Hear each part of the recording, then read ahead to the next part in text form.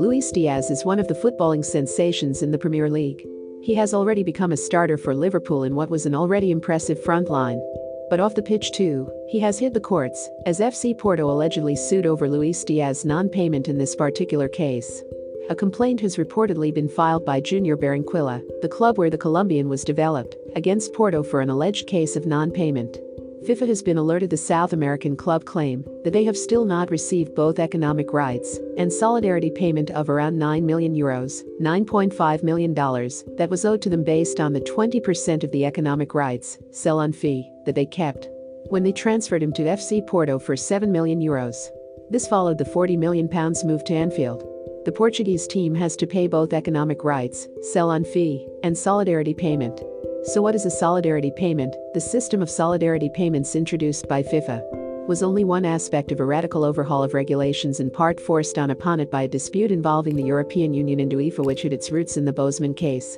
The Bosman ruling meant that players could move to a new club at the end of their contract without their old club receiving a fee. Players can now agree a pre-contract with another club for a free transfer if the player's contract with their existing club has 6 months or less remaining, when the European Union threatened to dismantle the transfer system. The two football organizations desperately sought to find a compromise, and the introduction of new forms of compensation was one of the policies Brussels found acceptable. While the solidarity payments involve the distribution of 5% of transfer fees to the clubs, which help to develop a player, there are also provisions to compensate clubs when young players move without any fee being paid when a professional or semi-professional player under 23 moves from one club to another while out of contract. His new club must compensate all of those that have helped to develop him. Payments in this instance are based on a scale of club categories, from 1 to 4, with the likes of bigger clubs falling into Category 1, and small, part-time outfits and lesser leagues included in Category 4. This detailed and complicated structure of categories influences the scale of payments, both to be made and to be received. It is felt that this scale of payment will not deter clubs signing the most promising youngsters. Meanwhile, the Colombian Neymar, as some have been calling him, others arguing that his work rate added to his silky skills and goals puts him ahead of the Brazilian, is Liverpool's latest in a long line of clever signings.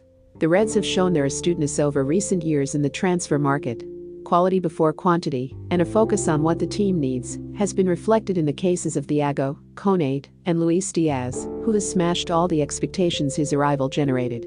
His influence goes beyond 6 goals and 4 assists. His teammates look to get him on the ball at every opportunity, and his threat opens up more space for the likes of Salah, Mane, and Jota, as defenders have more to occupy them than ever before.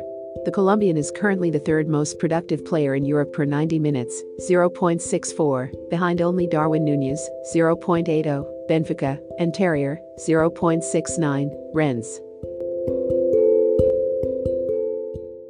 Remember to follow Golia by hitting the follow button and slapping a 5-star review on the show or tapping the love icon. Let's get to 1 million followers and tune in daily for new episodes.